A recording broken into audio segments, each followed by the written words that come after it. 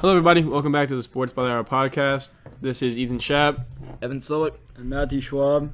And today we're talking about the championship rounds. The first game we're going to talk about is the Tennessee Titans at the Kansas City Chiefs. Kansas City won this game 35-24. Who wants to go first on this one?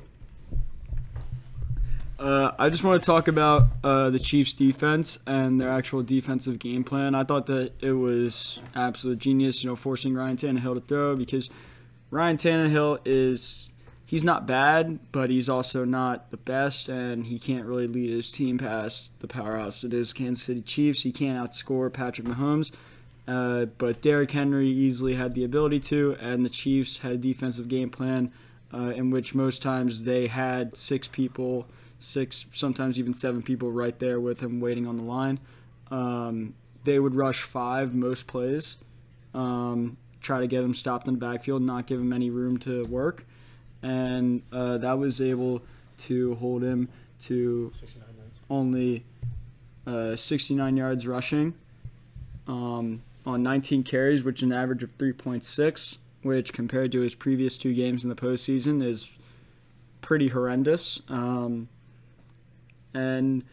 on the Chiefs side, on the offensive side at least, Patrick Mahomes doing what Patrick Mahomes does best. 294 yards, 23 of 35, 3 touchdowns, no interceptions, 97.5 QB rating, and a 120.4 passer rating.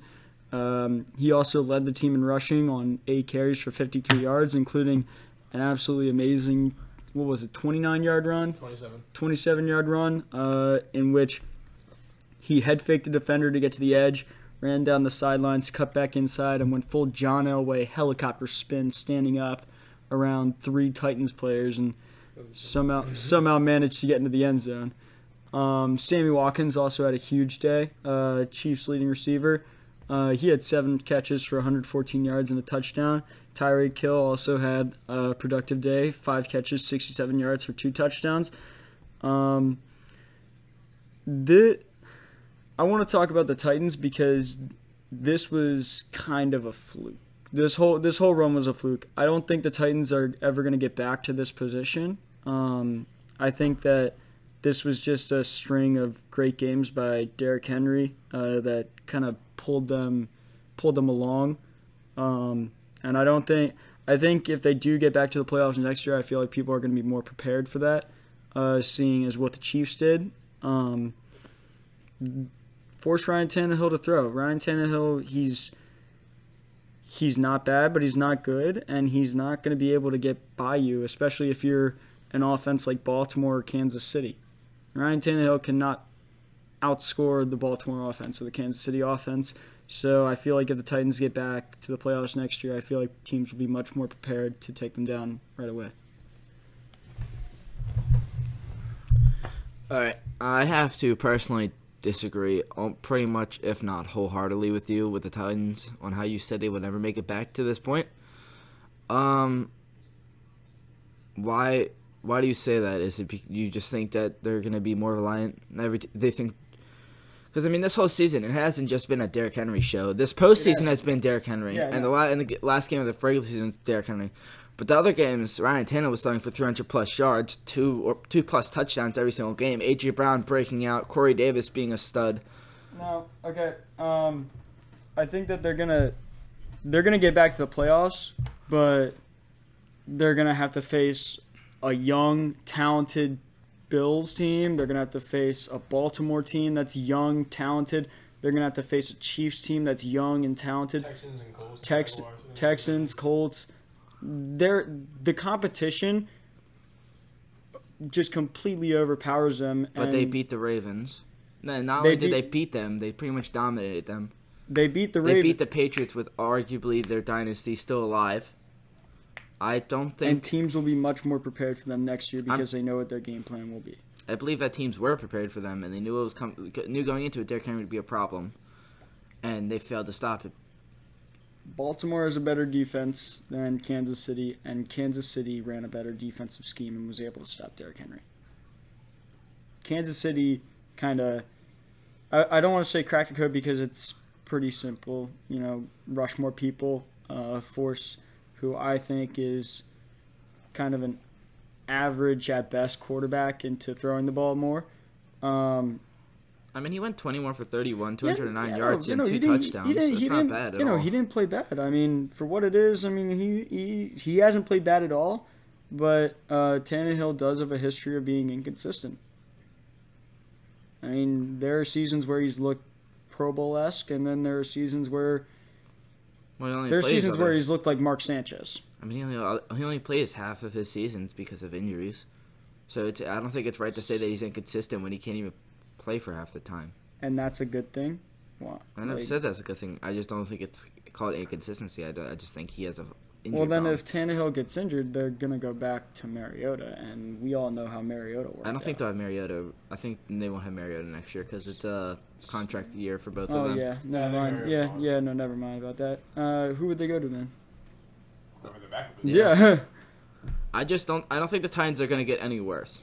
They're not. Okay. They're going to retain Derrick Henry because if they don't keep him, the fan base would erupt. I'm gonna agree with you. The Titans. I'm not saying that the Titans are gonna get worse. I'm saying that the teams around them are going to get better. Do you think they'll be back in the AFC Championship next year? No. I think they stand a chance to. There's always a possibility, but I think that the farthest that they go is the divisional round. I don't think so personally. I don't think the Bills would need to have a huge offseason to compete with these teams.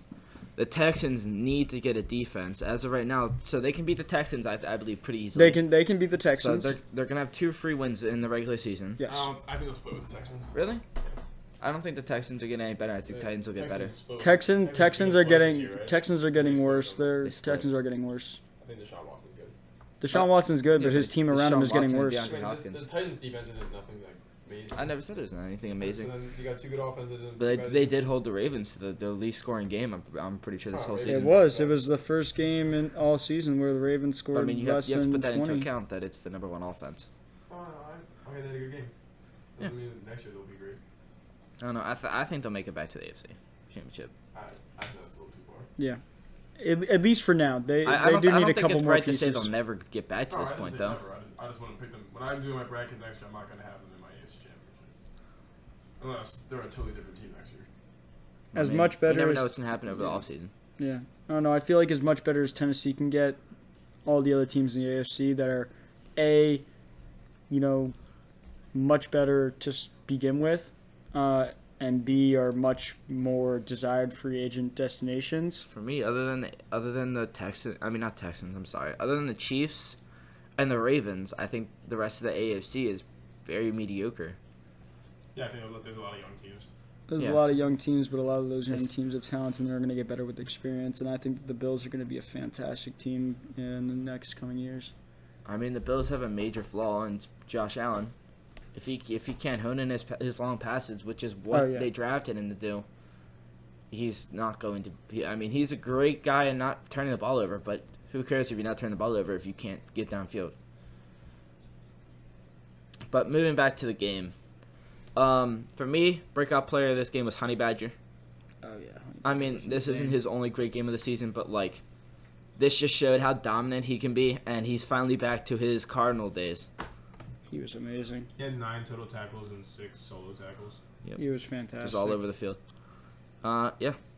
And he did. Mahomes is obviously playing out of his mind, and he has put this team practically, not practically, on his back, with 4 total touchdowns, 292 yards in the air, and 53 yards rushing. Obviously, that great rushing play by him. Tennessee, you didn't turn the ball over, so that's good, but you didn't score enough to beat the Chiefs, who are probably one of the highest scoring, if not the highest scoring teams in the league right now.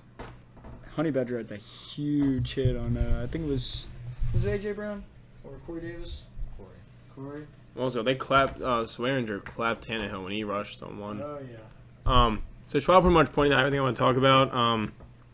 Like Patrick Mahomes' big run and the Kansas City defense shutting down Derrick Henry. One thing I wanted to point out, though, is this Kansas City team, especially in this playoff stance or run, has shown that no matter how big of a hole they fall into, it really doesn't faze them. We all know in the divisional round they fell out down 24-0. This game they started off 10-0. And then it's kind of just like a belief that since they have Patrick Mahomes, they really just aren't worried about it. And then the next thing you know, they storm back to take the lead, and then eventually win this game by 11. One thing to note that their team, especially starting off in big holes, they've had some drop problems from players like Travis Kelce, and Tyreek Hill had a few. I know he had a one in the first quarter that would have been a big first down when they still had 0 points. And this team really hasn't had drop problems all year long until we got to the playoffs, where they had drops early in both games. But they've overcome it, so I don't think moving forward that's a big problem. I think it's just another thing to look at that they overcame it. I'm not sure if these guys read you total yards, but Kansas City had a total of 404 yards. Tennessee's 295. Time of possession was actually pretty even. Surprisingly, the Titans, one of their main game plans is to run the ball and keep the ball away from opposing offenses, especially against the Chiefs. But the Titans only had it for 30 minutes and 10 seconds to the Chiefs 29 50 seconds, so it was only a 10-second difference. And then first downs, Tennessee had 20 and the Chiefs had 27. So next thing we're talking about is the Green Bay Packers and the San Francisco 49ers. Schwab, you want to talk about this one? Green Bay, are you dead yet? What was the score? I think it was like 37-20. No, when Packers before the Packers scored for the first time. What was? I think it was 27-0 at halftime. Yeah, 27-0 at halftime. I kind of saw it coming, but I didn't know that it would be this bad. I mean, the Packers got absolutely destroyed by the Niners earlier at Green Bay. Yeah, I was gonna say, it's like you could have just watched Week 10 and you could have watched this game. I don't know why some people still had the Packers winning this. It kind of made no sense to me. I mean, the 49ers didn't even have to throw the ball. They threw the ball 8 times and still won by 3 possessions. The only thing that would have made this game even a little bit different for the Packers is if they have Amos, but he was injured. Yeah, injured early. So they didn't have a safety for the majority of the game. Keep in mind, these are 2 13-3 teams. I mean, it just kind of shows a difference. It shows. I've been hearing a lot from other main broadcasters that the Packers look like a 9-7 or a 10-6 team, while the 49ers look like maybe a 14-2 team, a 15-1 team. That showed more than ever. You don't see 2 13-3 teams go up against one another and it end up this bad. Like I said, I've been saying, and a lot of other people have been saying, there's nothing necessarily special about the Packers. They just find a way to win. There is something special about the 49ers. They're young, they're fast, they're talented. They have a great coach. They have arguably the best defensive line in the game. They have the second best rush attack in the game. I mean, their running back depth, it's amazing. Raheem Mostert, Tevin Coleman, Jerick McKinnon, who's Matt Breida. Just taking the mind, McKinnon is pretty much a 95% chance not to play. Yeah. Well, he hasn't played all season. Yeah. I mean, he's dangerous though when he does play. Yeah, it'll probably be a Mostert Breida show next game, and maybe a touch or 2 for Coleman, but also, I doubt it. Speaking of Raheem Mostert, the same man who was cut by 7 different NFL teams, now is the first player in NFL history with 200 rush yards and 4 touchdowns in a playoff game. He finished the day on 29 carries for 220 yards, 7.6 yards a carry, and 4 touchdowns. How do you let that happen? I mean, how do you... I guess I can understand 220 yards. I mean, Baltimore gave it up. New England gave it up. How do you let up that amount of yards and 4 touch? I think they just got out schemed. They had a great running plays that just destroyed it. Green Bay flawed D-line. Yeah, he did. Right? Yeah, that was his longest run of the day. It was O-line versus D-line, and we all know which one won that fight. Well, yeah. I mean, the 49ers offensive line is... They're no scrubs. It reminds me a lot of the not because of how they in general play, but do you guys remember the Ravens, not this season but last season, how it was a lot of misdirection? Yes. And this one, I don't know if it's necessarily they're just destroying their one-on-ones, but I think they're redirecting the Green Bay Packers D-line to different sides of the ball. So they're just opening up these huge gaps for Raheem Mostert to run and not be touched for 30 yards. Yeah. I mean, great story about Raheem Mostert though. I mean, seven times being cut. Now is, showing signs of. Obviously, it's a great. Obviously, it's a great play, and he had a great game. But he's been great for the past couple weeks. How much you can. I attribute a lot to the offensive line. Yeah, I don't know if I give this whole game to him. No, not at all. Because there's a reason he was cut from those 7 teams. Yeah, I mean he's solid. He's good at what he does, but I have to attribute a lot of it to the play calling and the offensive line. But I mean, anybody can run through a gap and run 30 yards without being touched if it's that big of a gap. Zeke couldn't this year. Well, there wasn't that kind of gaps. Well, he's not fumbling the ball, so yeah, that is true. Yeah. Ball protection. Yeah. Ball security. So in this game, we haven't really talked much about the Packers, so I'll read you some of the stats from the Packers. Aaron Rodgers threw the ball. He completed 31 of his 39 pass attempts for 326 yards. That's 8.4 yards per throw. He had 2 touchdowns, 2 interceptions, QBR of 22.3, and a passer rating of 97.2. Aaron Jones and the rushing game was pretty terrible, actually. 12 carries for 56 yards, 4.7 yards average, 1 touchdown, and they only totaled 62 passing yards. How do you throw 2 interceptions to have a pass rating that high? Because he only threw 8 incompletions on 39 targets. You meant rushing yards, right? Yeah, rushing yards. They only had 62 rushing yards on the day. And then for receiving, the big receiver was actually Devontae Adams. 9 receptions for 138 yards, 15.3 yards per catch. I didn't think he'd have that many yards, but pretty much in the second half, when they didn't really target him that much in the first half because he was getting covered by Sherman and the safety. But in the second half, Aaron Rodgers knew he needed to score points, and they just started throwing to him even though he was doubled, and he just kept catching the ball. Yeah. Never got in the end zone, but he moved the ball downfield, and they actually outscored the 49ers 20-10. You're good. In the second half. I do want to talk about the in the 49ers rushing game. They had an amazing rush today, obviously with the 220 plus yards just from Mostert himself. But I want to talk about the big 2 players on the defense for the Packers had been Preston and Zadarius Smith, and they both came up pretty, in my opinion, small in this game. They were supposed to be the grit of this defense, especially when Adrian Amos goes down, and they couldn't stop Mostert. So. That was my takeaway. Also, Sherman got the interception, and Emmanuel Mosley. So that was the 2 picks for San Francisco. And overall, 49ers just really played a great game. They beat another team that had 13 wins by 3 possessions, and this just furthers our point of when I was making my bracket, I just really saw the 49ers and the Saints kind of on their own tier. With my third team would have been the Vikings. The only reason why I don't like the Vikings was because of Kirk Cousins. But I mean, he didn't even play that bad this year. But I think when they played the first time, it just showed you how different these 2 teams were. I do want to say one thing in regards to Green Bay. I really like Matt LaFleur. I think he's a fantastic coach. Not a lot of coaches can come in their first year, especially with a team that, at times has struggles on defense and doesn't always have the best offensive pieces. I mean, he came in and he found ways to win. He got them to the NFC Championship, 13-3 record. I think that he's had some of the best play calling and designs out of anybody in the league, and I think that he has a very good future in Green Bay. For me, this game was, if you rely on your quarterback to do everything for you, it shows. Yep. Aaron Rodgers' workload got to him this game. He fumbled it 3 times. He only lost it 1 time, though. It was only a turnover 1 time, but he fumbled 3 times, threw 2 interceptions, a few close ones.